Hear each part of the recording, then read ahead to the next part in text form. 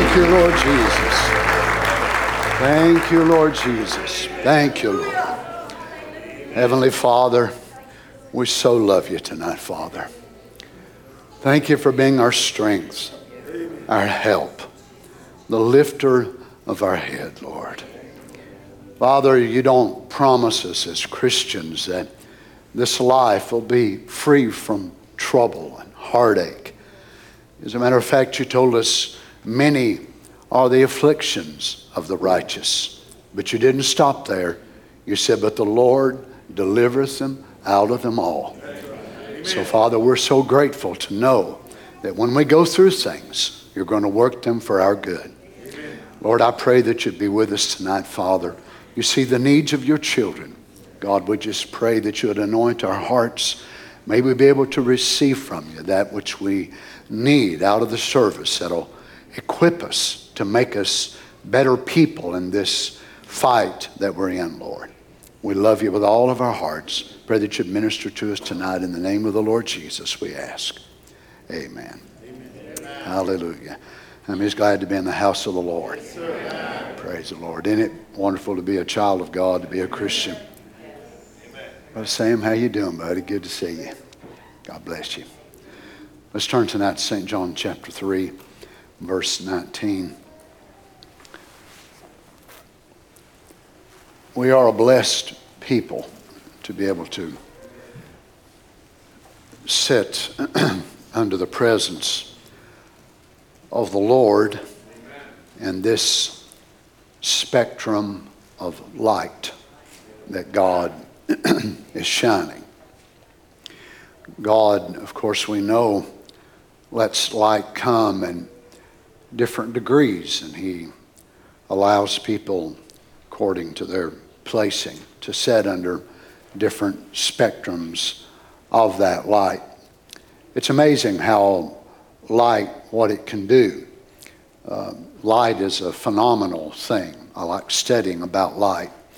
But the different rays of light, even as they broke into the lights of the LED and fluorescent and the different types of light, but it's amazing what the spectrum of that, depending on which K you go with in that light, and what it does to paint on a wall, carpet on a floor. And it'll totally change the appearance of that according to the spectrum of light that's shining on it. Now that's just what man's been able to break into. Over in our new fellowship hall, we struggled trying to find the right kind of color to be able to go on a wall. So Carol and I went to Lowe's, got different little chips, and we would have it mixed up and bring it back, put it on the wall, and it looked like homemade vanilla ice cream. Except that wasn't the color we was wanting. Now, if that's the color you're wanting, that's fine. But we got one color after another, and finally had to go into another family, which totally left out the yellows and the reds to mix it. And it looked totally different on the chip, and it was because of the lights. Now, if you look in here tonight, you know you got 2 or 3 different types of lights in here. Some are yellow and some are the LED, and it'll reflect different. And it's the same with the Bible. Some people pick up their Bible and they read it under the light of the Reformation. So when they read it, the K's are so low, they still see 3. Trinitarian Pentecostals do the same thing. Other people, different, whatever more, and they'll read it by that. And to them, why, it's so true. They just would die for it. And then you and I pick up the Bible, and we read it under the fourth light. The fourth light, that's what Brother Branham called it, the fourth light. And we read it under the fourth light, very same scriptures, very same Bible, and we don't see 3 at all. We see 3 offices, but only one God. They'd make fun of believing in prophets, and we read from the very same Bible, and we say, how in the world can they not see it? It's the spectrum of divine light that we're privileged to see it under. I hope you're grateful for that. Yes, sir. Now, let's read about it from the Master himself. St. John 3:19. And this is the condemnation that light is coming to the world. Look at this word, condemnation. Krisis, which means judgment, damnation, sentence of condemnation. Now it's amazing because this is early on in Jesus' ministry. This is just chapter 3 in the Epistle of John. So the Lord has said very, very little, really, so far. But his presence on the earth was enough to emanate enough of the light of God that condemnation is right there already. And this is, not now that it is to come, but presently, this is the condemnation that light is come into the world. And men loved darkness rather than light, because their deeds were evil. For everyone that doeth evil hateth the light, neither cometh to the light. Now don't get in your mind now that this just necessarily applies to agnostics, infidels, people that don't even believe there is a God. This is not just a scripture for the Russians and the communists. This is a scripture that can apply to every individual according to the aspect of what part of light you will not take when God shows it to you. It's not just now about being saved. Maybe it's light upon a certain besetting sin that you've got in your life, or a certain pet doctrine that you'll not give up, and God shows light on it, but you won't receive that light. It's the same whenever preachers said in their study and read Acts 2:38, and they still baptize in the titles of Father, Son, Holy Ghost. Their deeds are evil, so they'll turn past that scripture and will not change their form of baptism. Everyone that doeth evil hateth the light, neither cometh to the light, lest his deeds should be reproved. But he that doeth truth cometh to the light, that his deeds may be made manifest, that they are wrought in God. May the Lord add the blessings to the readings of his words. You may be seated. God bless you. No matter what it is, we need light for every aspect of our life. Us brothers that are married, we need the light of God to shine on our hearts, to help us love our wives right. We need, as fathers, the love of God to shine upon our hearts to help us to be able to love our children. You can see from the New Testament writing, one of the deepest churches in the New Testament, the church at Ephesus, and yet Paul had to write some pretty simple things to some of the brothers there in the church about loving their wives the right way and not provoking their children to wrath, and certain ways to be able to deal with their children and with their wives, because they had not yet been illuminated in the right way of how to be the right kind of a husband. Now, election, predestination, the gifts, all that, apparently they had it in perfect order. But yet, when it come to some of the more principal, everyday things of life, Paul had to write some pretty simple things to them that he didn't even have to write to the Corinthian church, was a pretty shallow church. But yet, it takes the light of God shining on every aspect of our lives to help pull us into the divine harmony of what God wants us to be. For some, it's more simple than it is others. According to how they were raised, according to what tradition they bring with them in the message. And when they come into the light of the message, some feel that light of the introductory stage of the message eradicates all the darkness in their life. But that's not the way it happens. You see, it will shine upon the position of that messenger, so you will be able to gain confidence in the position that God gave him. And then God will use him and the other ministry to further lead you into the unfolding of more light to bring you to the state of completion. So people stop at the introductory stage of God sending a prophet, and the rest of their life they spend in the message just rejoicing on how great the message was. And they're so thankful for how great the message was, and they just love the message or what they know about it with all their hearts, and they never really get into the word itself so God can use that messenger and the faithful taught ministries out from under the divine protocol of God to further illuminate their lives on giving, on forgiving, on mercy, on patience, on tenderness, on kindness. And they think, why do I need that for? Well, because it's in the Bible.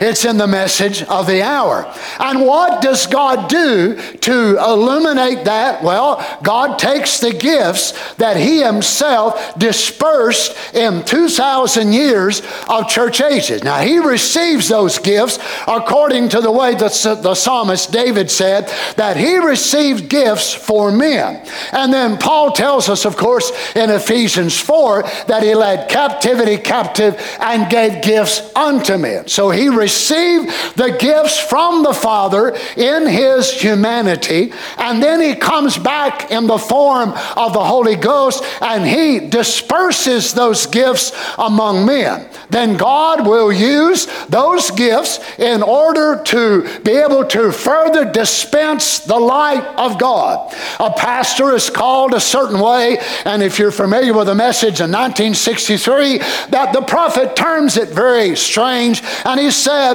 a prophet is a very special man. And he will go, and then he goes from the prophet, and then he talks about the apostle being a special man. And then he says the teacher is a special man. Well, by the time he gets done with all fivefold ministry, he says every one of them was special. So it lets you know that all of them are special.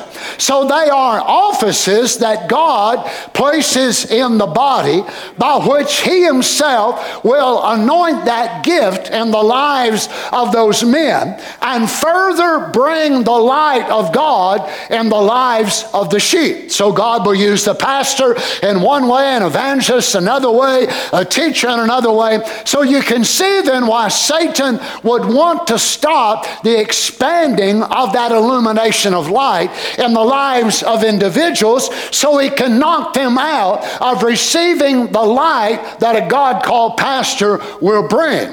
A pastor and evangelist might take the same text, they might read some of the same quotes, but the gift, the diversification of the gift will expound upon it differently according to the office itself. Now, there are some churches in the message that do believe, of course, in the ministry. But what I've found over the years with some of them is they have a problem not believing that God actually has evangelists and teachers and pastors and so on. But their main struggle is really being able to set under a God-called pastor.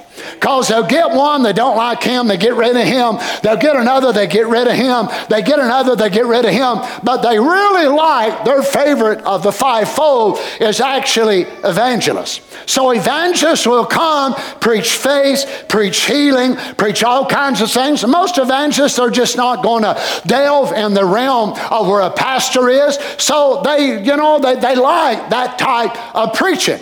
But they really have an issue with the pastor's office of men of God that would come and stand in the pastor's position and set the church where it ought to be. So what do? They just go from one to another, and they wind up with a puppet, which they call a pastor, which basically will be manipulated by the boards, or they will just constantly call evangelists in and live on one evangelistic service after another.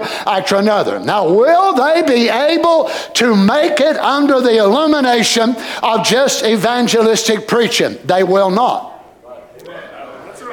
They will not, because God never sent the evangelists to be able to be the constant feeding source in a body.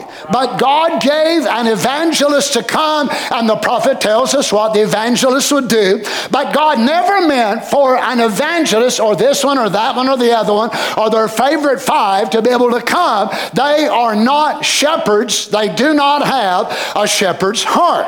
So they will come and bring and do all that they can do, and they will help them and give their very heart. But that church will never go on very far, because they're only living on an evangelistic level. When God wants to have a God-called pastor in there that will be able to get the burden of the people on his heart, and the people will get under that ministry, and they will all pull together and labor together and grow and be what God wants that body to be. Now, if the prophet was the only, and it was the most perfect of all of them, then God did wrong by starting out this ministry 2,000 years ago on an apostolic foundation, because the first call that the Lord Jesus made in the fivefold ministry in the New Testament was not evangelists. It was not pastors. It was not teachers. It was not prophets,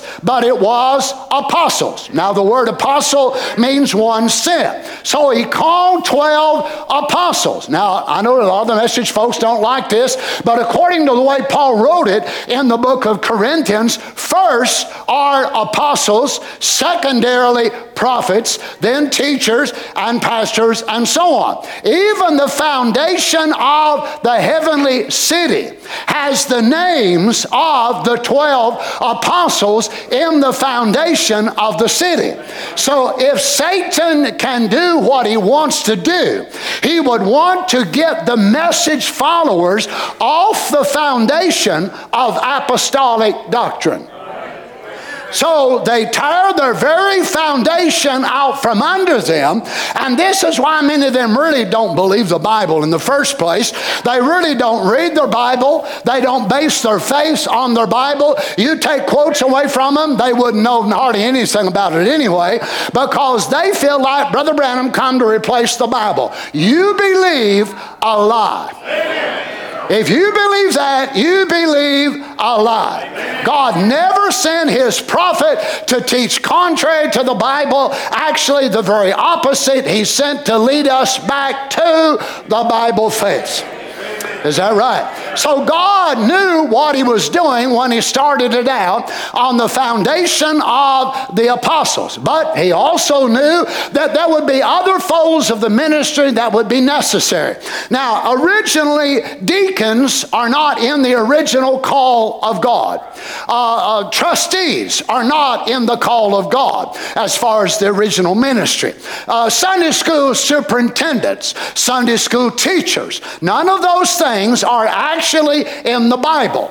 So then if we're going to have them, and we do, and we need them, then they all must be operated under the protocol of the offices which are scriptural. You see, a trustee's office is not a scriptural office. A Sunday school leader is not a scriptural office. Well, praise the Lord, everybody. So what are we going to do with them? Well, those offices have to operate under the divine protocol of God. So every one of them will have to operate and function under what? A God-called pastor.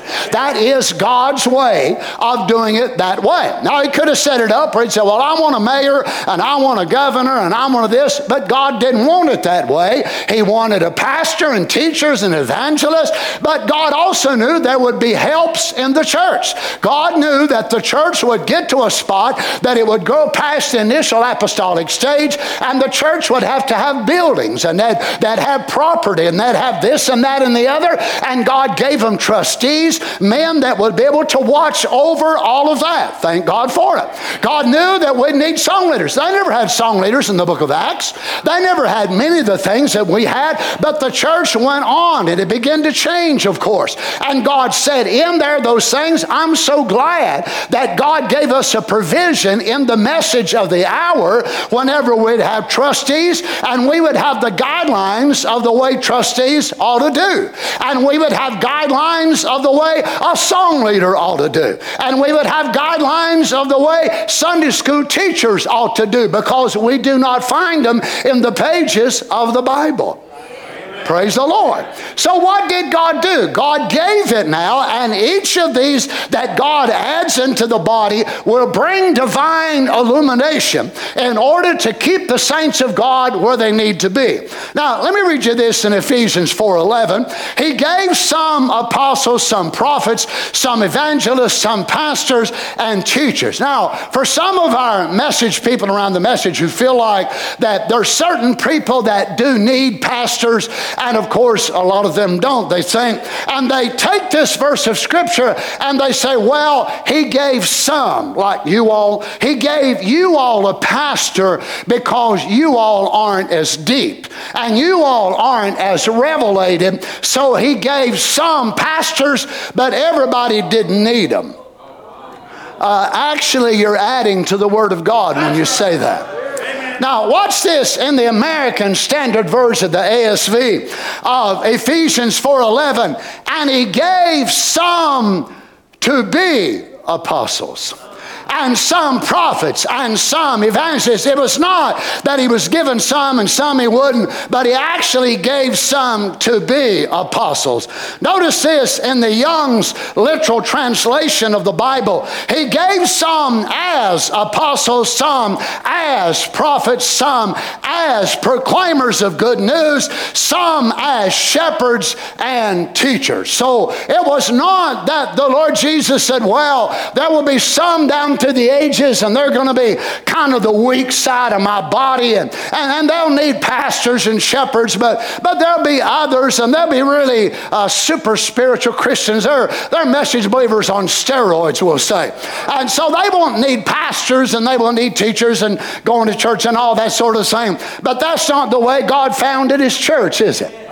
Now, notice Paul goes on to say in verse 12, for the perfecting of the saints, and we closed out with this last Wednesday night, and the word perfecting means complete furnishing or equipping. So the word rendered perfecting is derived from a root word which signifies to mend what is broken or to complete what is unfinished. To mend what is broken or complete that which is unfinished. Now, the ministry does not make you sinless. Remember, they asked Brother Branham in question and answer 1964, Brother Branham, we don't have a church, and should we come where the fivefold ministry is for the perfecting? Now, Brother Branham said, now, brother, sister, I know these people, they're from out of town, they're not here today. Now, he said, the perfecting, your perfection comes from the blood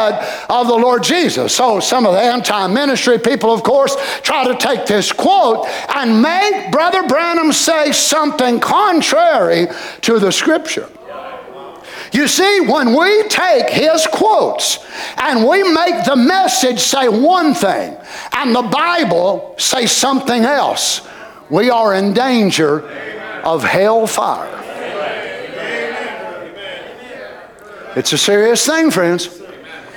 Now, Brother Branham goes on to explain that it is not preachers that makes us perfect in the sense of sinlessness. But Paul in Ephesians 4 is not referencing sinlessness. He is referencing being complete. So you come to the house of God, and an evangelist is going to preach that night. And an evangelist, the Lord lays on his heart about faith, or maybe something of, whatever it be that the congregation would need. And it helps you to get exactly what you needed in that service to help your faith rise up a little bit higher, because you had a need of healing in your body. So what did God do? God spoke through that gift, and it furnished you you with a little bit more of a boost in your life to help you reach out there and grab a hold of that promise and claim it as your own. So it wasn't that he helped you become more sinless and become more godly, no, but he was there to help equip you in that service. Well, a pastor would come, he'd go a little different direction. A teacher would come, a missionary would come, it'd be a little bit different. So God knows exactly what he's doing, does he not? Amen. Notice this, Paul goes on to say, till we all come in the unity of the faith and the knowledge of the Son of God, unto a perfect man, unto the measure, the stature of the fullness of Christ. So it's not that God wants us to be like Donnie Reagan, be like Tim Pruitt, be like, Ron Spencer, to be like Brother Branham. We're not aiming to be like any of those men. The image we have before us is the Lord Jesus. It's not even Brother Branham. Why would I settle to be like Brother Branham when God wants me to be like him? Why would you settle to be like me? I'm a mortal that makes mistakes. You don't want to make me, my friends, as the image that you want to attain to. You want to attain to this image right here, the Lord Jesus himself. Now remember, we've been talking about getting in the Spirit, and people all over the world are getting under the influence of spirits. Truly, it is pre-tribulation time, so we can see the people of the earth getting under pre-tribulation anointing. We can see so much going on around the world. We can see all the rights and this and that and the other that is going on. And they're having their big pride marches and all that. They may be proud now. They ain't going to be too proud when they stand before the Lord God one day. That's exactly right. But yet we know that's prophecy and it must come to pass. And people are getting in the spirit of it. And the big corporations are in the spirit of it. They want you to know whose side they're on, so they will put their rainbows up on Amazon, and they will put their rainbows up in Target if you order on Target, and Walmart and whatever more. That little symbol, you imagine taking God's covenant symbol that he gave to Noah and hijacking that symbol as a symbol of perversion. Praise the Lord. But yet we know it must be. And what are they doing? They're getting under the Spirit. The world is getting under the spirit of sodomy. And yet many of the people of the earth will never become sodomites themselves. But they compromise in order to keep their corporate position, in order to keep people from boycotting them. So they will identify with them, and they'll let a woman walk into a man's bathroom and use the bathroom, or vice versa. And you hear what the Supreme Court's doing and all that sort of thing. I've told you before, they don't want equal rights. They want yours. They want their rights, and they want to shut you up and shut me up, and we're supposed to bow down to them. Well, I've got news for the devil, and I've got news for the left, and I've got news for the man in the White House. We ain't shutting up. We're still proclaiming what we believe to be the truth. Well, come on now, saints. But everybody is getting under the spirit of something. And I think sometimes that the message people feel like, well, we're not a part of that. We're not a part of Sodom. We're not a part of many of the things out there in the world. But that don't mean that we're free from getting under the influence of spirits. Now, one of the spirits that has been around this message for years and years is the spirit that only Brother Branham should preach and that other preachers should not preach. He dealt with it, of course, whenever he was here. He himself struck it. And there are people that will never be sodomites. They will never commit adultery. They would never. Some of the women will never cut their hair, but yet they will laugh at the minister. They'll make fun of it and all sorts of things, and they're just heading just as straight as they can go for the tribulation period. Because does it really matter to God which verse in the scripture you deny? As I said last Wednesday night, whether it's Malachi 4 or Ephesians 4 or 1 Thessalonians 4 or Revelation 4 or Ezekiel 4 or Genesis 4, does it really matter to God? When we deny one of his words, we are perverted. Amen. Now, watch Brother Branham in 1953. This spirit was already there. Well, they say, I don't need anybody to teach me, glory to God. I got the Holy Ghost. Well, then the Holy Ghost was wrong when it said it set in the church teachers. God put them in the church as teachers. That settles it. Why did he put teachers in there if the Holy Ghost is going to do all the teaching? Huh? All right, he said, see, what people needs is their brains baptized.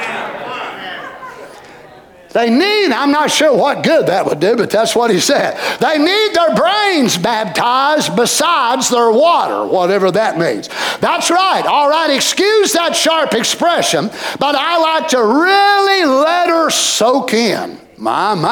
Notice question answer 54. Someone said not long ago, well, Brother Branham, we don't need anybody to teach us. 1954. When the Holy Ghost comes, we don't need anybody to teach. Said the Bible said you don't need teaching. I said, then why did the same Holy Spirit set in the church teachers? See, he set the church in order. We got to have teachers. That's right. But you ought to have, you don't have to teach you saying, thou shalt not commit adultery. Thou shalt not swear. You already know that. Your very conscience of the Holy Spirit tells you that is wrong to do that. But now as far as the scriptural teaching, it takes the Holy Spirit, oh my, it takes a Holy Ghost anointed. A Holy Ghost anointed. So what does God do? God anoints an office in the church. My. That's right. And God has set in the church by order, by apostles and prophets, gifts of healings and miracles and so forth. He set the church in order and put the teachers, so forth, in there to guide and direct his church. And the church said, you say, well, glory to God. The Bible said when the Holy Ghost has come, you don't need any teacher. He's the teacher himself. Oh, brother, how can you be not so deep, not so profound, not so wonderful? You are so little. How can you be, oh my, so little from reading the scripture? Why did the Holy Ghost set teachers in the church then? Say, I don't have to have anybody teach me. The Holy Ghost teaches me. It does, he says, through a teacher. Well, praise the Lord. Now, you see, we are going to get in the spirit of this, or we're going to get into the spirit of fighting this. You see, it's not just about homosexuality. It's not just about perversion. It's not just about politics in the world. It will be about every aspect of our life, because truth has the Spirit. Many folks have a truth, but they don't have the spirit of truth that goes with it. I don't just want truth, because if you've just got truth without the Spirit, your truth is residing in your head. But this message is not a message of the head, it's a message of the heart. He shall turn the hearts of the children, not the heads. My. It does through a teacher. He set teachers in the church, and he said, are all teachers, are all apostles, are all gifts of healing? The Holy Ghost set these things in the church. He operates them all. And each one of them operates orderly. My. Notice again, he said, oh, I know there's many rise up and go out and say, oh, I don't need to go to church anymore. Praise God. The Holy Ghost has come. He's the teacher. When you get that idea, you're just.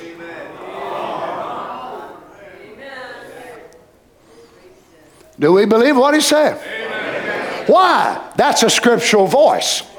So the voices that are saying we don't need preachers, we don't need church, we don't need one another. Friends, it's not just the part of you needing to be here in attendance. You need the fellowship of your brothers and sisters. You don't just come just to sing and to rejoice, and you don't just come to church just even to hear the word. Yes, that's so important, but it's so important as a family of God that we assemble ourselves together and get strength, and not only come to get, but come to give. Come to give and minister back to the Lord and minister back to your brothers and sisters that you are part of the family of God with. Why did the Holy Ghost set teachers in the church if He's going to be the teacher? See, there are first apostles, prophets, teachers, evangelists, pastors. The Holy Spirit, notice this, the Holy Spirit set teachers in the church so He could teach through that teacher. So this is amazing. When I push play, this is what I hear Him say. Then I get up in the pulpit and then I preach what I just pushed play to say. Well, praise the Lord. Notice again, 5 spiritual offices in the church to set the church in order. Apostles, prophets, teachers, evangelists, pastors. These are all called offices by God. Then in the local congregation, there's 9 spiritual gifts that work among the people. Now in these offices and places, in the offices, you hear from the apostle. Notice, the apostle, his ministry. You hear from the prophet, his ministry, from the evangelist. But now wait a minute. We've got voices in the land that say the teachers, the pastors, the evangelists should basically stop preaching and just push play. How are you going to hear from me if I push play? That's right. What is it, folks, getting in that spirit? Oh, I know you wonder, why in the world are you striking it, my friends? It's circling the globe. It's going around this world, that spirit. Notice you hear from the prophet, his ministry, from the evangelist, from the teacher, from the pastor. Each has a separate ministry, and their ministries is of God. God has set them in the church for this purpose. Now, what's this? Question answers on the seals. Now, this great time whenever some of the greatest things that's ever been preached is being spoke right now during this time frame. Would the bride of Christ have a ministry before the rapture? Sure. That's what's going on right now, see? The bride of Christ, certainly. It's the message of the hour, see? The bride of Christ, she consists of apostles, prophets, teachers, evangelists, and pastors. Is that right? That's the bride of Christ. Sure, she's got a ministry. Great ministry. It's the ministry of the hour. It'll be so humble. Wow, so here Brother Branham has a privilege to be able to set this thing straight and forward and say it will come a time that the message people will no longer follow the apostolic pattern of the Bible. When I am gone, it will switch over to the perfect thing, which is the tapes. Brother Branham, you've got the opportunity. Why didn't you say it? Because that ain't what he believed. He was a word prophet. Now watch, listen carefully so you don't misunderstand me. If Brother Branham's message is not to be preached by preachers, it proves to you and I, Brother Branham's message is in no way compared to the message of the Lord Jesus, or the message of Paul, or the message of Peter, or the message of John, or any of the message of the brothers in the book of Acts. Because all of their messages were to be propagated by God-called men. So if we pull Brother Branham out of that type and say Brother Branham's message was only supposed to be preached by him and him only, then we remove Brother Branham from being Malachi 4, Luke 17, Revelation 10. He is not a word prophet. He is a cult leader. That's right. Amen, brother. Amen. You're right. Woo, hallelujah. But you see, he is not a cult leader. He is a word prophet. So what did he do? He didn't ordain tape players. He didn't ordain Wallen sacks. He didn't ordain reel-to-reels. Brother Branham never ordained SD cards and cassette players and CD players and all that sort of thing. But what did he ordain? Men. Faulty, flawed men. Why? He was a word prophet.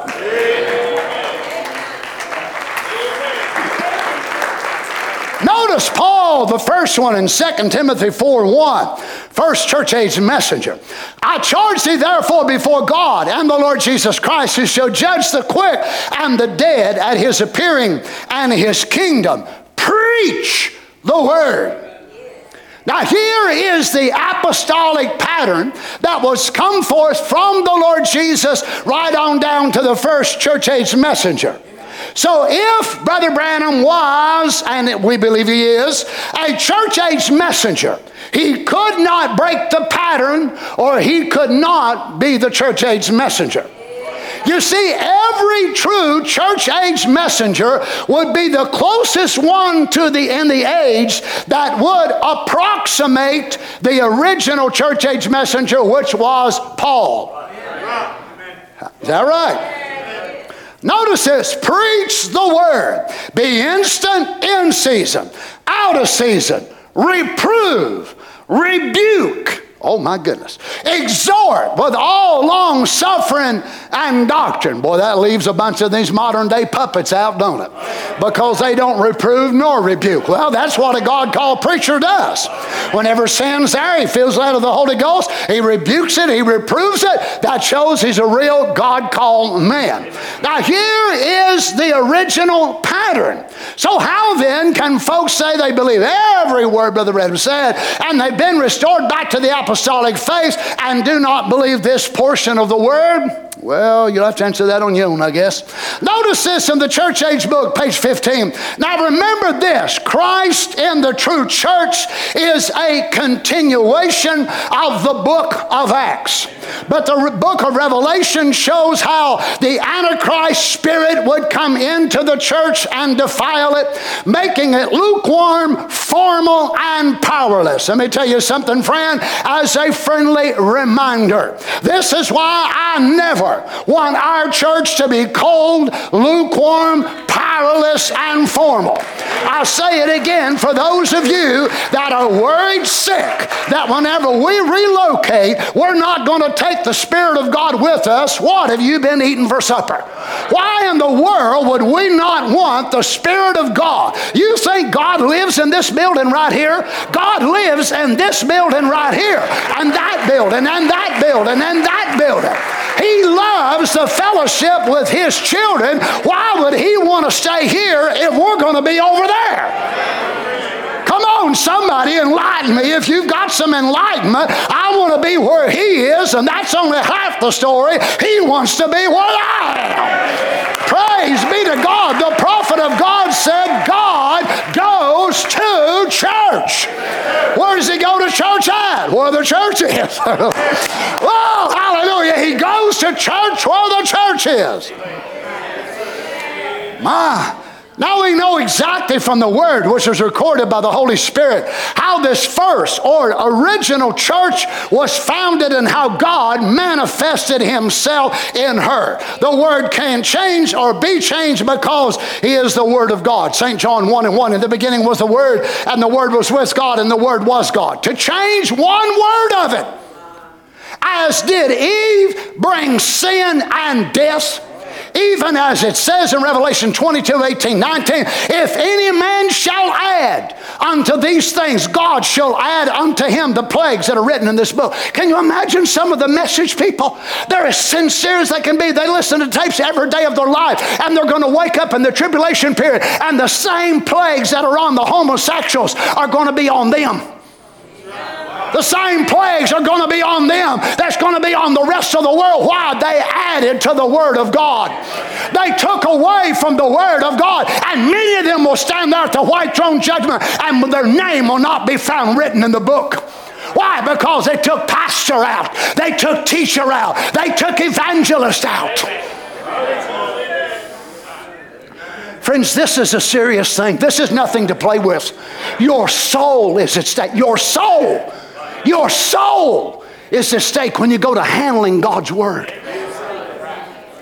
Oh my. If any man shall take away from the words of the book of this prophecy, God shall take his part out of the book of life, and out of the holy city, and from the things which are written in this book. Thus, oh glory, what the church was at Pentecost is the standard.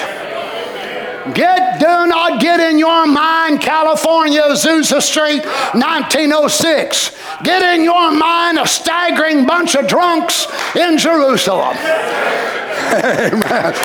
Get out of your mind. Some of you let that old scarecrow scare you to death. Get that out of your mind. I'm talking about that original Word-born, Holy Ghost-filled church. What the church was at Pentecost is the standard. That is, you say it. There is no other pattern. My. Now this is not just the truth, but there's a spirit that goes with this truth, and this is what I want us to be under. The spirit of truth. Not that we hate anybody. No. Not that we despise people. No, we don't go along with what people do. We don't go along with what they say. We love the sinner, but hate their sins. And if we can't do that, we need another dip in the Holy Ghost. Notice, so Branham Tabernacle is not the pattern. Happy Valley Church is not the pattern. The church at Ephesus is not the pattern. The pattern, oh glory, was on the day of Pentecost. Notice this, God has not changed that pattern, but message people have.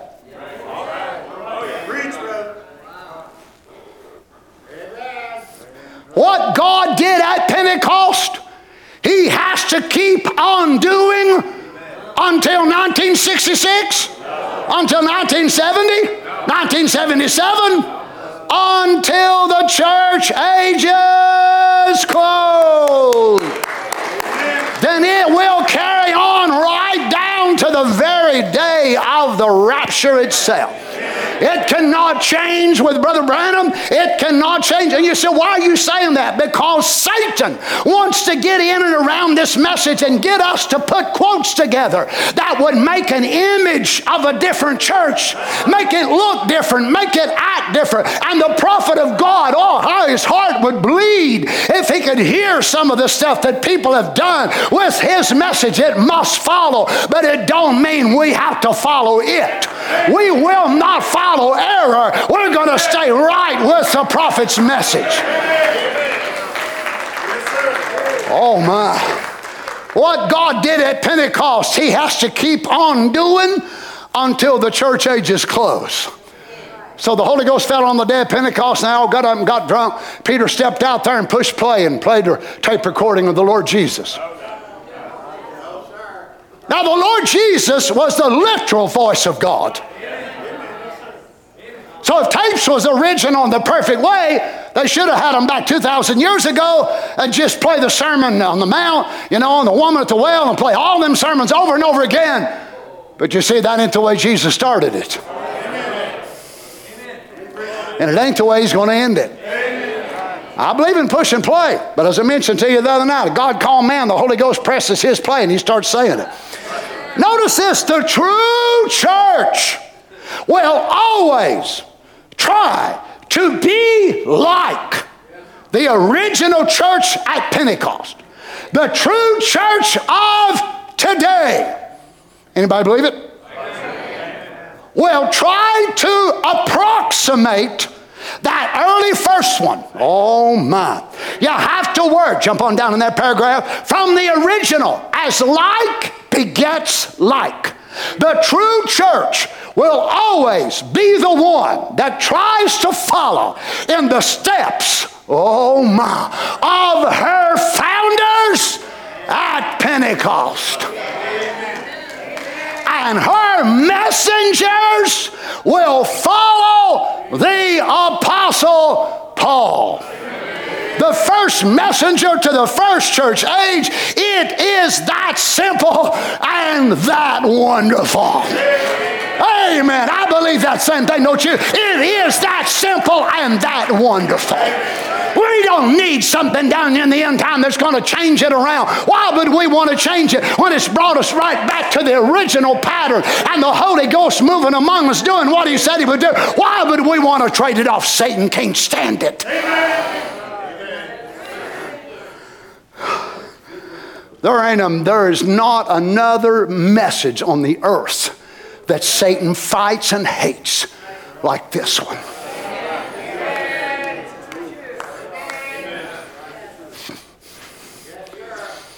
There is a true vine and a false vine. But of course, that false church, false vine body will always try to usurp the position of the true church. We see it.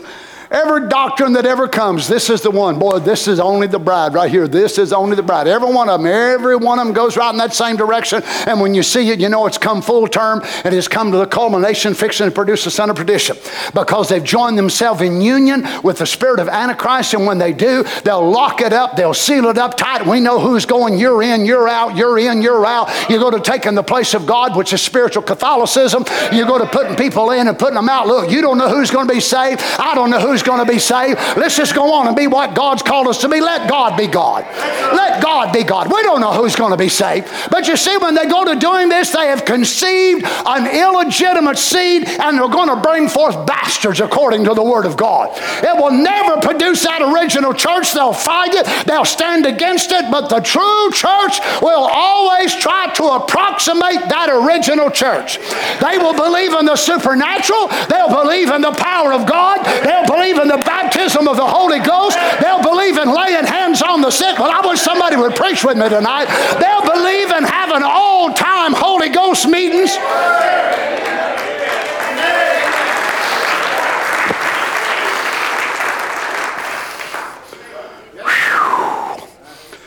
My. Notice this. The false vine body will always try to usurp the position of the true church and contend that she and not the elect are the real and authentic. This is one of the best signs you got right here that they're the false vine. When they reach that stage of culmination, for most of them, there's no turning back. Notice the false will try to kill the true. The true will never try to kill. Come on, saints. No, they'll stand against error. They'll stand against false teaching. But they are not called to be those who usurp death. But watch that false vine. Oh, they'll make videos, they'll do this, they'll make up stories, they'll lie, they'll do everything in the world they can do. And they would physically kill us today if they could get by with it. This is how it was in the book of Acts. This is how it is set forth in the 7 ages. That is how it is declared in the various epistles. It is how it has been. This is how it is now. This is how it will be. It can't change. Oh, but Brother Donnie, I see your problem. Do you? Help me. Oh, Brother Donnie, what it is, you don't understand that it's a one-man message. No, actually, I think I do understand that. Yes, sir. God uses one man to bring it, but not just one man to preach it. It is a one-man message. I agree totally. Praise the Lord. But not just one man preaches it. If so, that's a sign of a cult. It's not apostolic form if one man brings it and one man preaches it. It is not the doctrine of the apostles. Well, I kind of like that. The Lord gave me that the other day. I guess y'all didn't like it as well as I did. Now, notice this. In every age, if you don't know this quote, you ought to memorize it. Page 156, in every age, we have exactly the same pattern. That is why the light, remember what we started out with now? The light comes through some God-given messenger. God does not have a half a dozen prophets on the earth at the same time.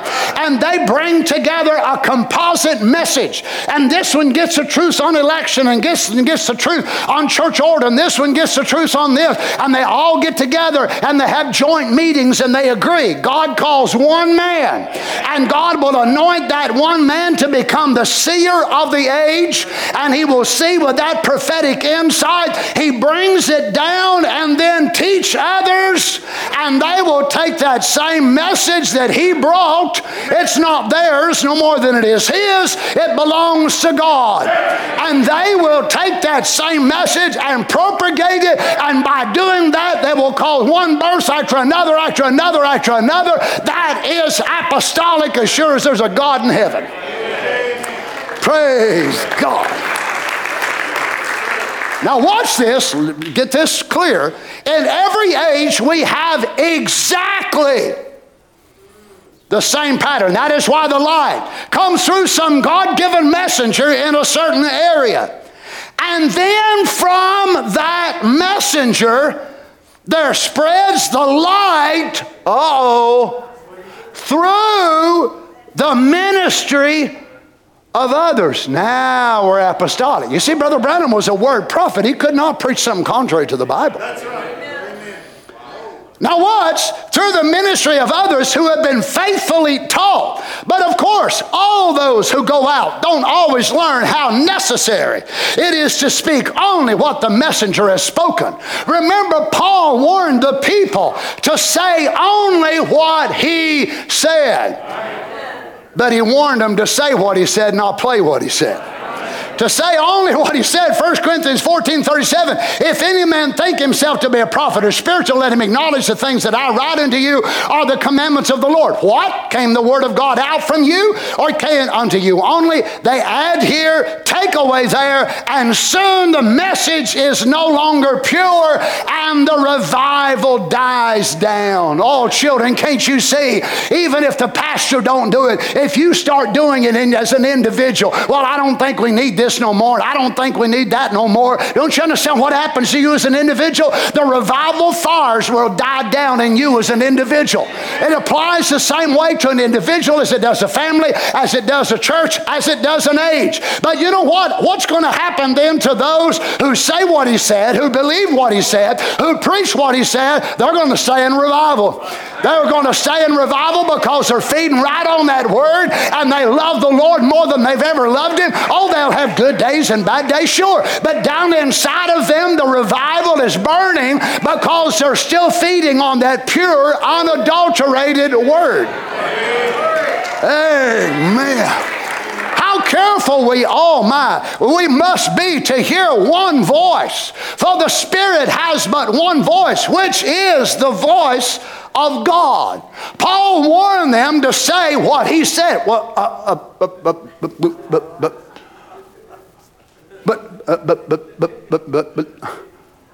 there's only one voice, and that's the voice of God. And then he says, and Paul warned them to say what he said. Wait a minute. So you mean other men were the reverberation of the voice of God? There's only one voice.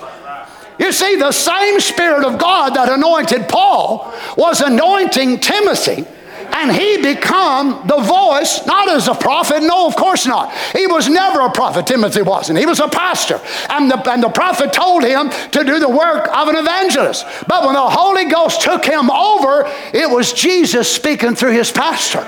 So what was it? He was speaking the voice of God. So there is only one voice. But when you try to make that one voice, Brother Branham, you just again added to the Word of God. Oh my. Paul warned them to say what he said, even as Peter did. Likewise, he warned them that even he, Paul, could not change one word of what he said given by revelation. Oh, how important it is to hear the voice of God by way of his messengers. And the church said, and then, oh my, how important it is to hear the voice of God by the way of his messengers. And then, oh my goodness. So you've got to hear what they say, and then you've got to say it too. And then say what has been given, had been given to them to say to the churches. So not play, but say. Whew. Oh my. You see, he says, now it says God is going to restore. The Lutheran age did not restore the church. It started a reformation. The Western age did not restore. The Pentecostal age did not restore. But God has to restore, for he cannot deny his word. This is not the resurrection of the church. It is the restoration. God will take the church right back to Pentecost of the beginning. God isn't going to plant. My friends, this is what a lot of message folks people believe. They believe in a brand new move on a new cart. It's never been before. They need no scriptures. They don't even care what the scripture says, no way. They don't need no scriptures because the way they've got the message put together and they've got the quotes put together, this is perfectly right with them, and they're laying it right up on a cart and they're rolling it right into the people's homes and trying to conquer churches. Can you imagine a prophet of God? A brother sent me a quote this week where he was listening to it, and Brother Branham was talking about, he was in a meeting and he was going to have a service. He was going to have a prayer line. And he told the people, now it's going to be on Sunday afternoon. Now he said, all of you people that have a church in the morning, we want you to go to your home church. We don't want you to skip out now on your church. Now he said, if you need prayer and you're sick in your body, you go to your pastor and ask your pastor for his permission for you to be able to come and be prayed for. He said, because we're not here to fight your churches. Wow. Can you imagine? Boy, we'll never hear that push play, will we? Ask your pastor. Why? Brother Branham was apostolic.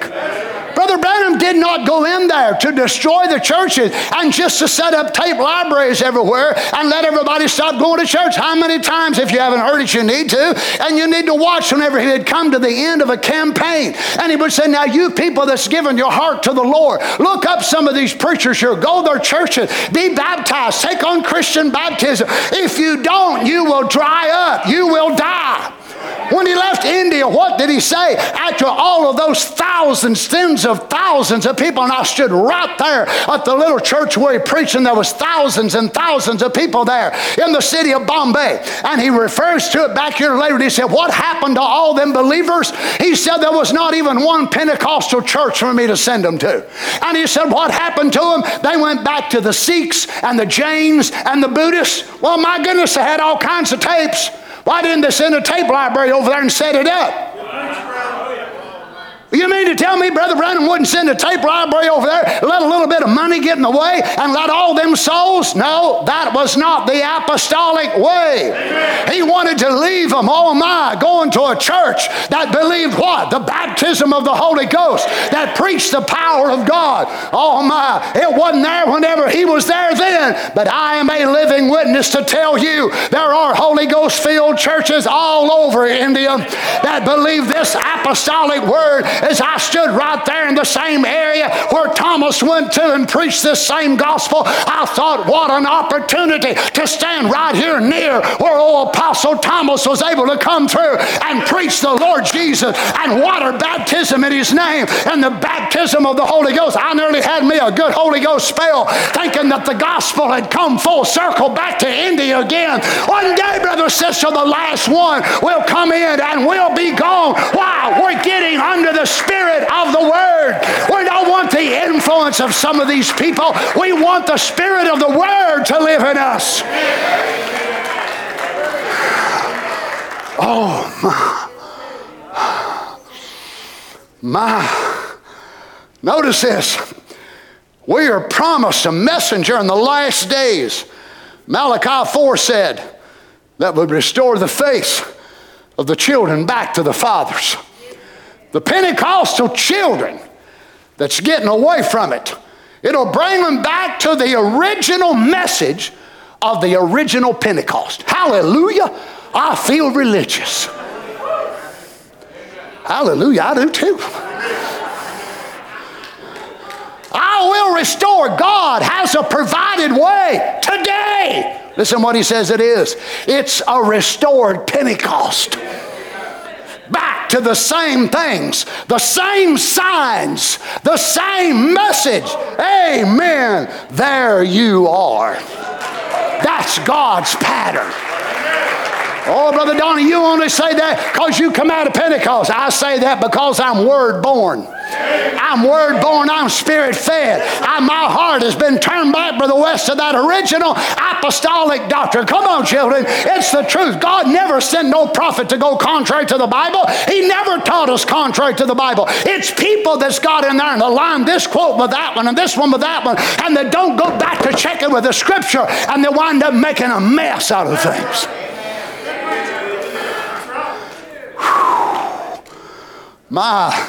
Remember, this other one was to restore the faith of the children back to the fathers. Restore the faith of the children back to the faith of the fathers, the original Bible. We got anybody here tonight that says that's who I am? That's the kind of believer I am. I am a restored, original, Bible-believing Christian. The first seal must have felt kind of odd, him talking about himself here. This man is not a reformer. He's a revealer. Now he's talking about the seventh angel. A revealer of what? The mysteries of God. Where the church has got it all tied up and everything. He's to come forth with the word of God and reveal the thing out. Because he is to restore the faith of the children back to the fathers. The original Bible faith is to be restored by the seventh angel.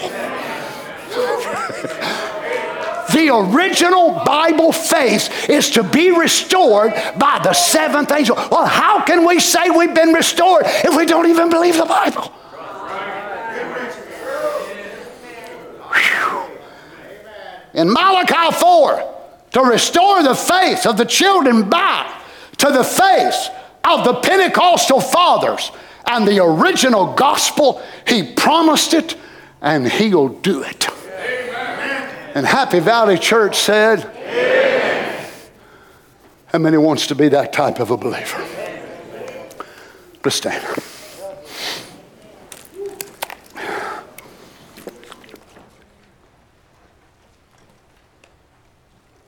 Now remember, there was 5 true identifications of the true church of the living God. The second one is this. Now let's go to the second thought so we can try to get through all of it. Who set it up? That is, its mystical body. Who started this? Here's the answer. Jesus Christ. He is the head of this mystical body. He is the king over it, working his own will and his dominion.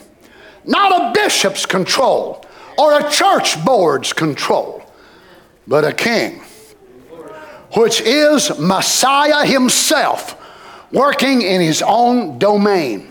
When did it begin? At Pentecost. Not the Pentecostal organization, the Pentecostal experience. That's when it began with you. Friends, this is the very reason why some of the message folks fight this, because they've never yet had that true, original Pentecostal experience.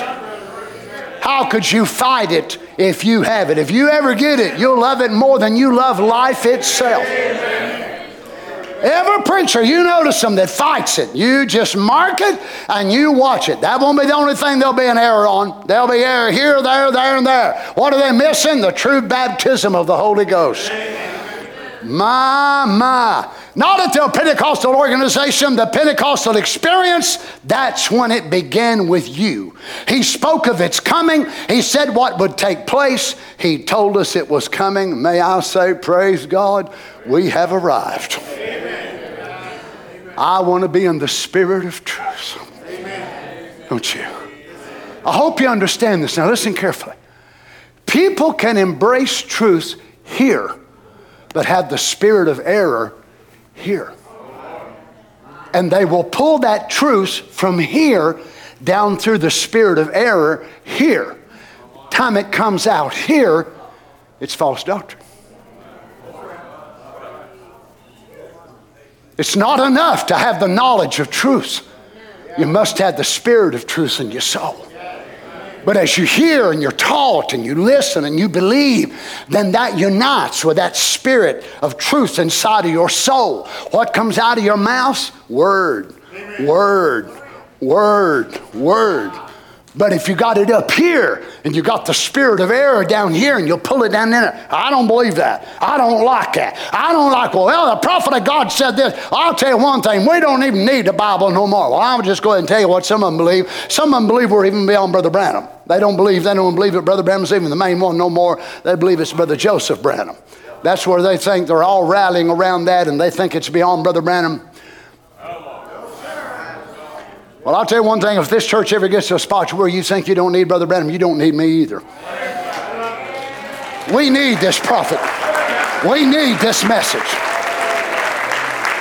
Praise the Lord. Oh my. Let's pray together. Oh friend, make sure that's where you started. Well, Brother Donnie, I started with serpent seed doctrine. No. Not a doctrine, friends.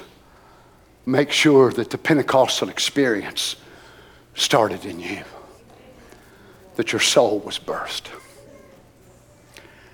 Heavenly Father, we thank you for your word, Lord.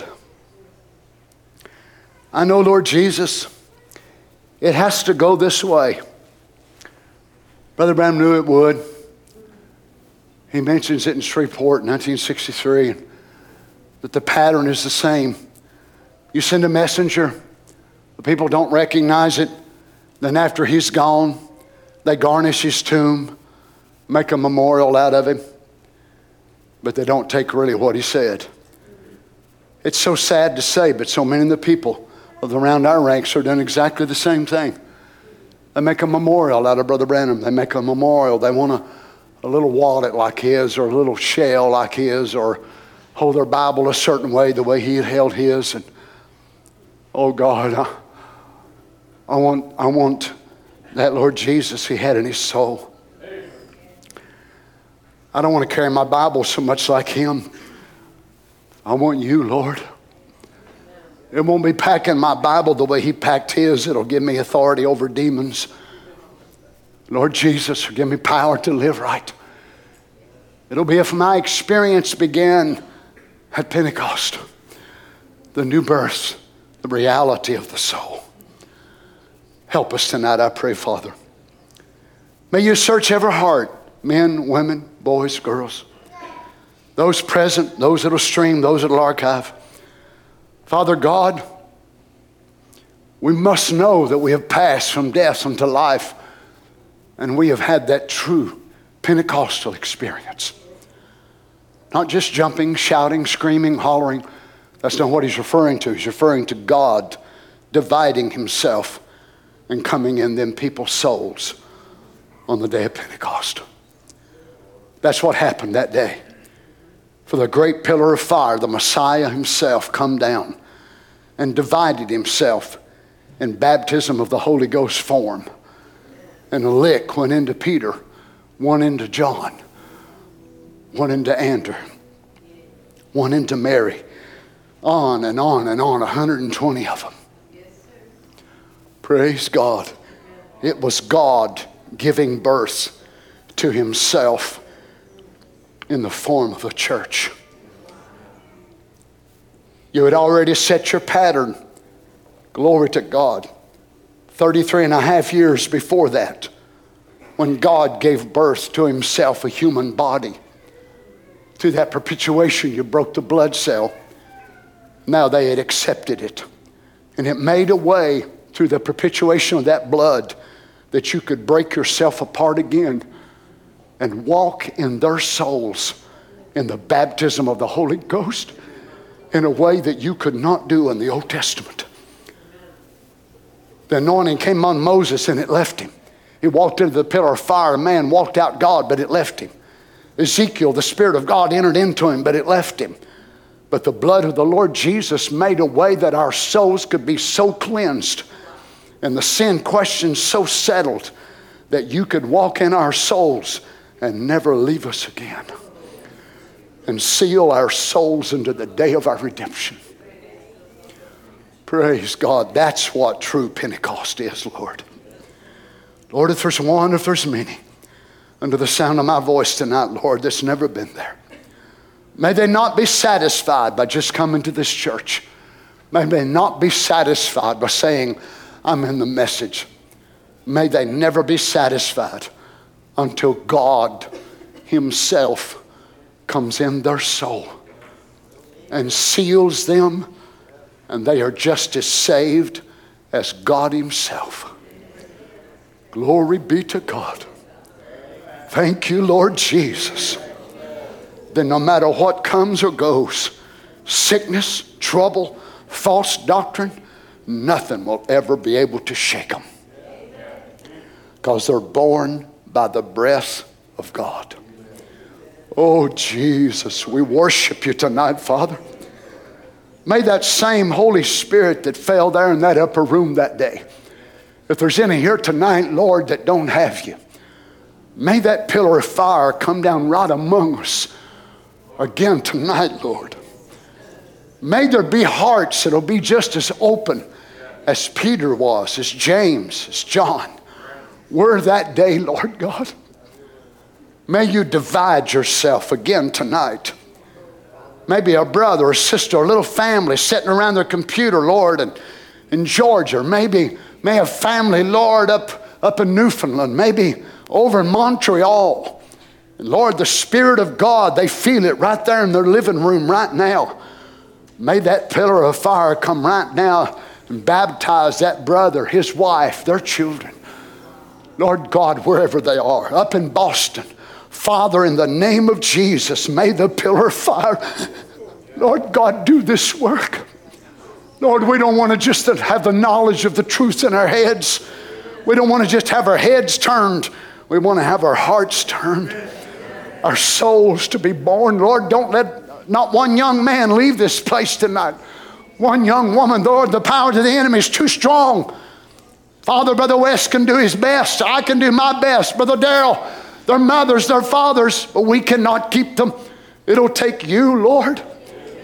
But if they'll ever open up their soul and let you come down in that soul, no matter what the devil does, they'll have that anchor in the time of storm. Praise be to God. Come, Lord Jesus. Come this way tonight, would you, Father? We call on you. We believe you love us just as much as you did them there in that upper room, Lord God. And we say to you tonight, we need you just as much as they did. And we want you, Lord. We don't want you less. We want you more. Lord, we're not sufficient to do this on our own. We call upon your name tonight, Lord Jesus. Come this way, Father God. Hallelujah. Fill with the Holy Ghost. Heal the sick. Cast out devils. Deliver those that are bound, Father.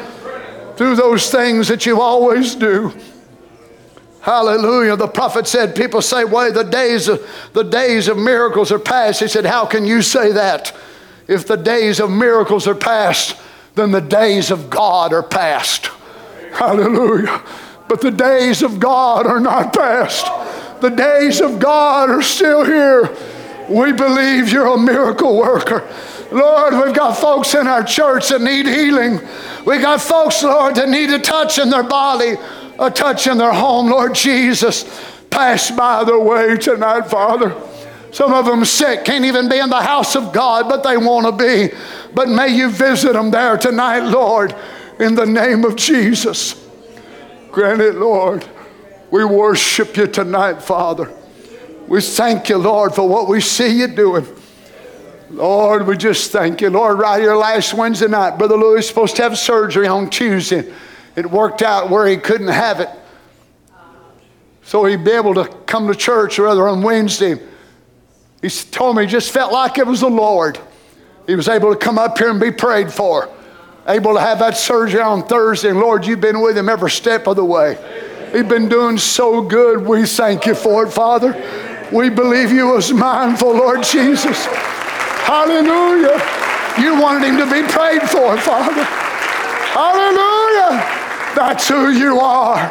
You're a God of supernatural. Amen. You're a God who loves to move for your children, Lord. We worship you, Jesus. We worship you, Jesus. Oh, hallelujah. Can we worship him here tonight, children? Whatever you have need of, let your faith pull him near you right there. You need healing. You need deliverance. You need strength. Praise God. Just make your need known like Bartimaeus did years and years ago. Oh, don't pass me by. Don't pass me by, Lord. Come by my way. I need strength. I need courage. I need healing. I need a miracle. I need a move in my home, Lord. Whatever it is, just tell him right here tonight, would you? Just before we go, can we take just a few minutes to reach out to him right now for whatever you need? Praise the Lord Jesus. We worship you, Lord. We worship you now, Lord Jesus. Why don't you reach out and touch the Lord as he goes by? You'll find he's not too busy to hear your heart's cry. Let your faith reach right out right now. It makes no difference how hard, how big it is, or even how small it is. Oh, I sense him right here, right now. Glory to God. I say to these charge of demons, in the name of Jesus, you must bow to the powerful name of our Master. You have no hold over God's people. You have no hold. Oh, you come to afflict us. You come to steal our joy. But we say to every imp, every demon in hell, you are defeated by the power of Jesus Christ. Hallelujah, hallelujah, hallelujah. Leave the people of God, Satan. I adjure you in the name of the resurrected Son of God. Hallelujah. May sickness go from them. May oppression go from them. May sadness go from them. May insomnia leave them right now in the name of Jesus Christ. May worry leave them. Hallelujah, hallelujah. Blessed be glory to God. Thank you, Father. Thank you, Father. We worship you tonight, Lord Jesus. Oh, can we worship him, children? Hallelujah. The mighty God, the mighty God, the resurrection and the life. He's right here to do something for you. Just reach out to him. Let your faith touch the border of his garment. Oh, praise the Lord. Oh, Jesus, we worship you, Father. Brother Darrell, won't you come, buddy, and pray over the people? Hallelujah. Hallelujah, Lord Jesus. We worship you, Father. We worship you, Lord God. Hallelujah, Lord Jesus. Hallelujah. Oh, Lord Jesus, tonight, Heavenly Father, Oh God, we call upon your name tonight for the needs of your people, Lord. Father, these things that we have heard in your word this evening, we believe it, dear God, that we are that church, Lord, that you promised you'd restore in this last day, dear God. And oh Lord, we look to you, the author and finisher of our faith, dear God, that you'd come and move among the needs of your people tonight.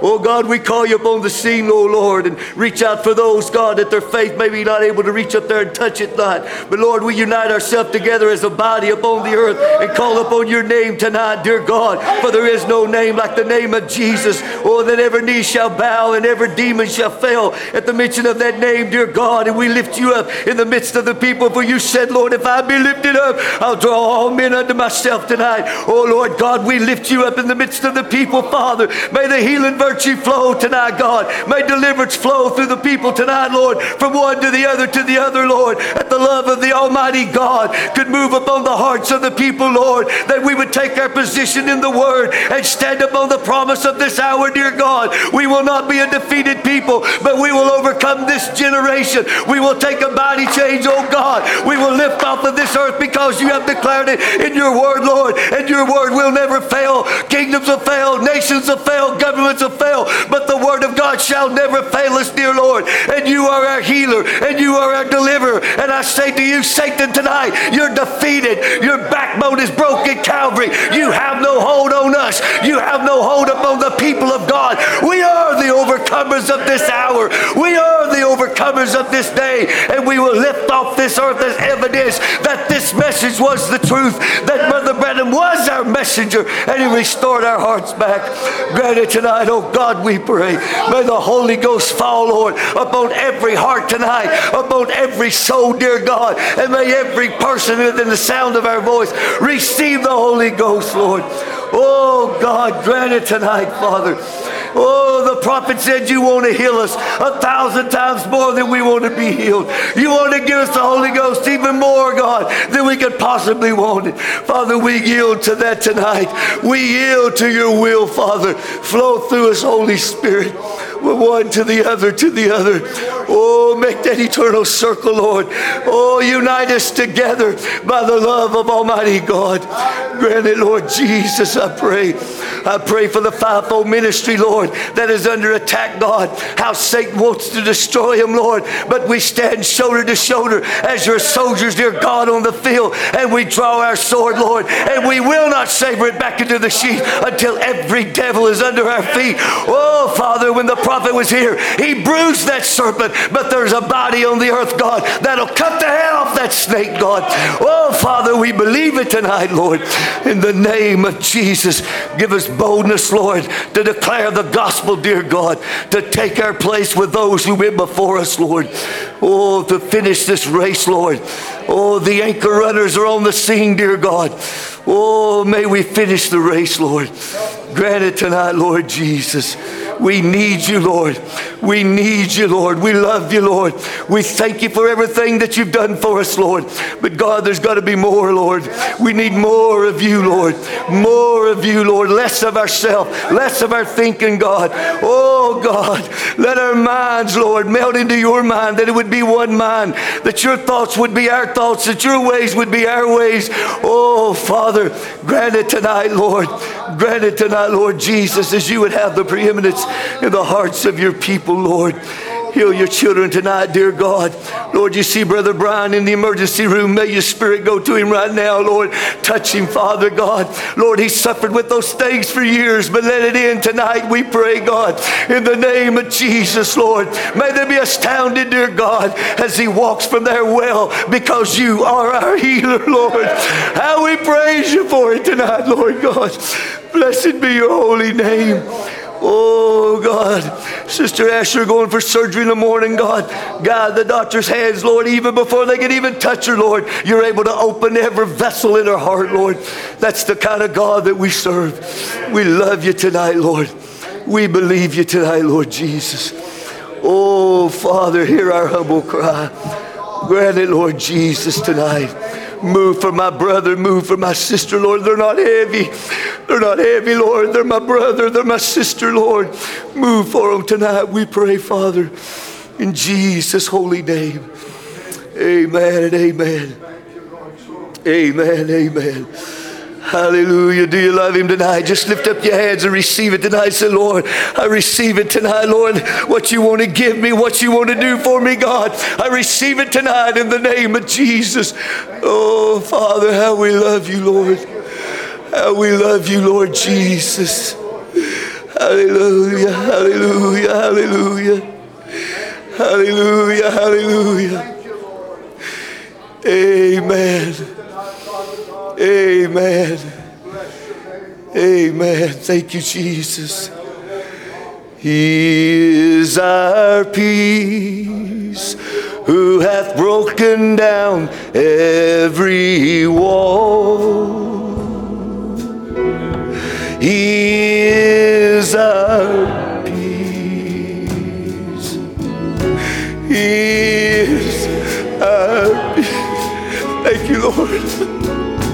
He is our peace, who hath broken down every wall. He is our peace. He is our peace. Oh, cast all your cares on him, for he cares for you. He is our peace. He is our peace. Cast all your cares on him, for he cares for you. He is our peace. Oh, we love you, Lord. We love you, Lord Jesus. Hallelujah, hallelujah. He is my peace.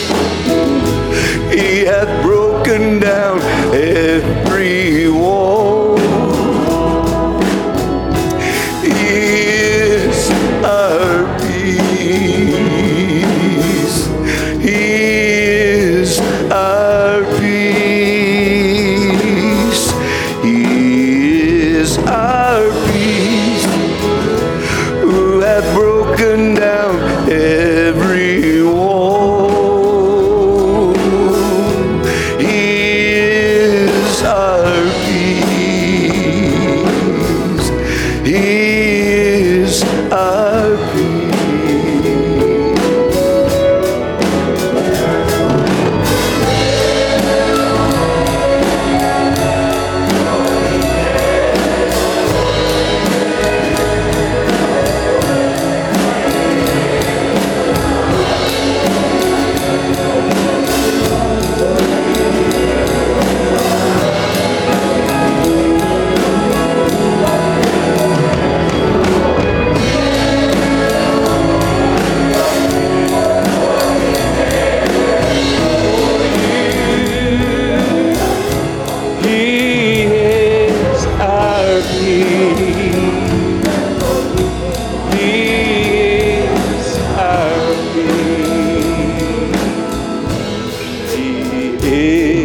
Our peace, who has broken down every wall. He is our peace. He is our peace. He is our peace, who has broken down every wall. He is our peace. He is our peace. Cast all your cares on him, for he cares for you. He is our peace. He is our peace. Cast all your cares on him,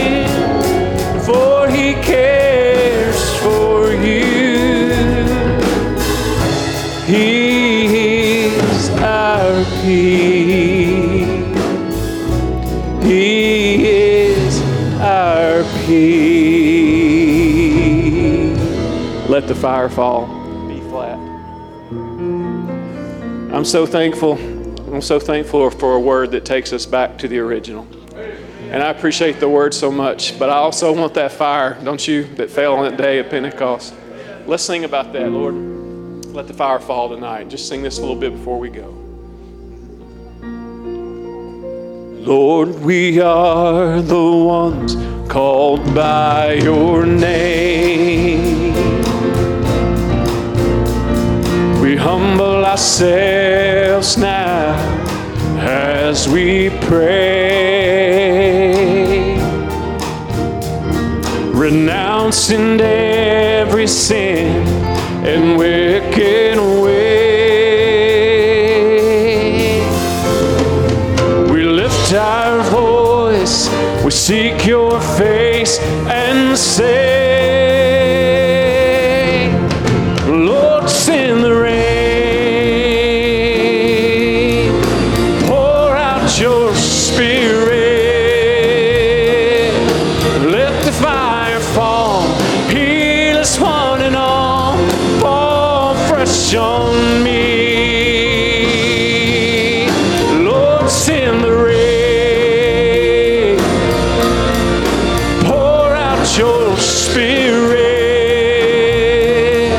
let the fire fall, heal us one and all, fall fresh on me. Lord, we are the ones called by your name. We humble ourselves now as we pray, renouncing every sin and wicked way.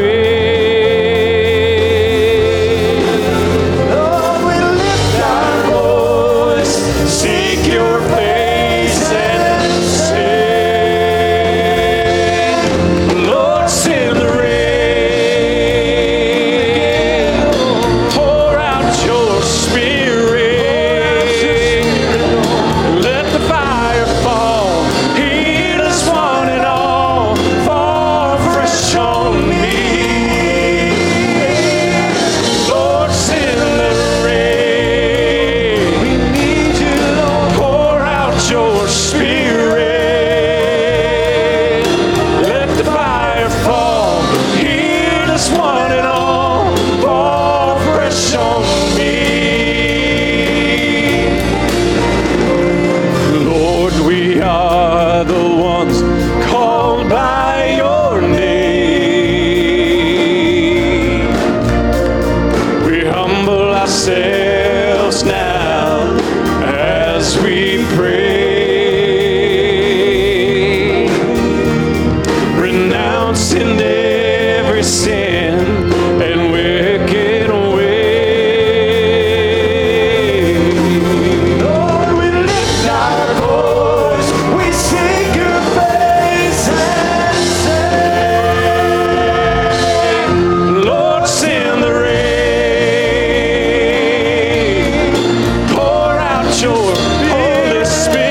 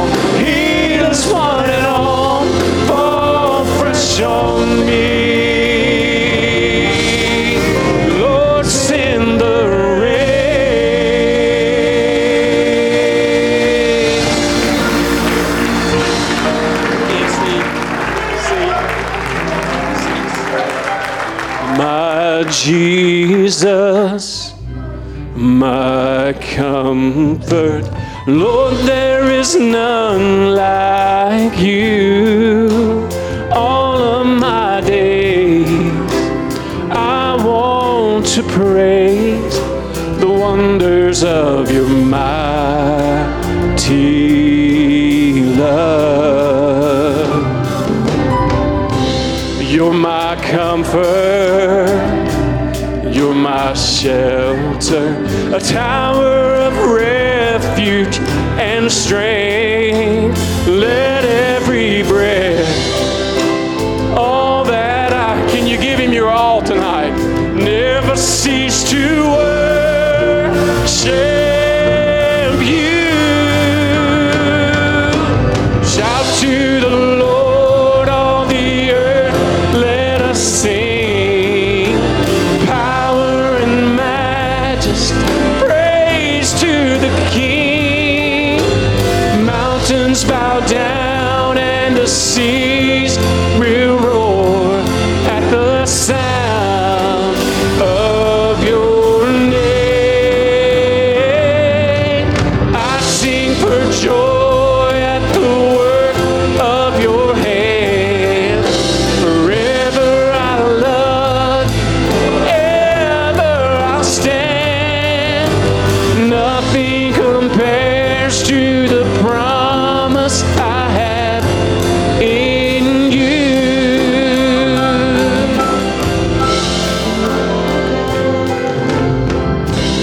My Jesus, my Savior, Lord, there is none like you. All of my days I want to praise the wonders of your mighty love. My comfort, my shelter, a tower of refuge and strength. Let every breath, all that I am, never cease to worship you. Shout to the Lord, all the earth, let us sing. Power and majesty, praise to the King. Mountains bow down and the seas will roar at the sound of your name. I sing for joy at the work of your hand. Forever I love you, forever I'll stand. Nothing compares to the promise I have in you.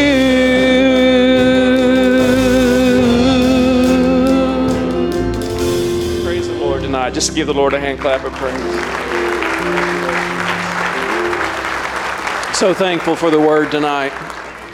Just remember the services this weekend. Be praying for our pastor and the many requests that we had tonight. Let's remember these folks as we go. Just be in prayer for the services. Let's just sing that some more as we're dismissed tonight. My Jesus, my Savior, Lord, there is none like you. All of my days I want to praise the wonders of your mighty love. You're my comfort, you're my shelter, a tower of refuge and strength.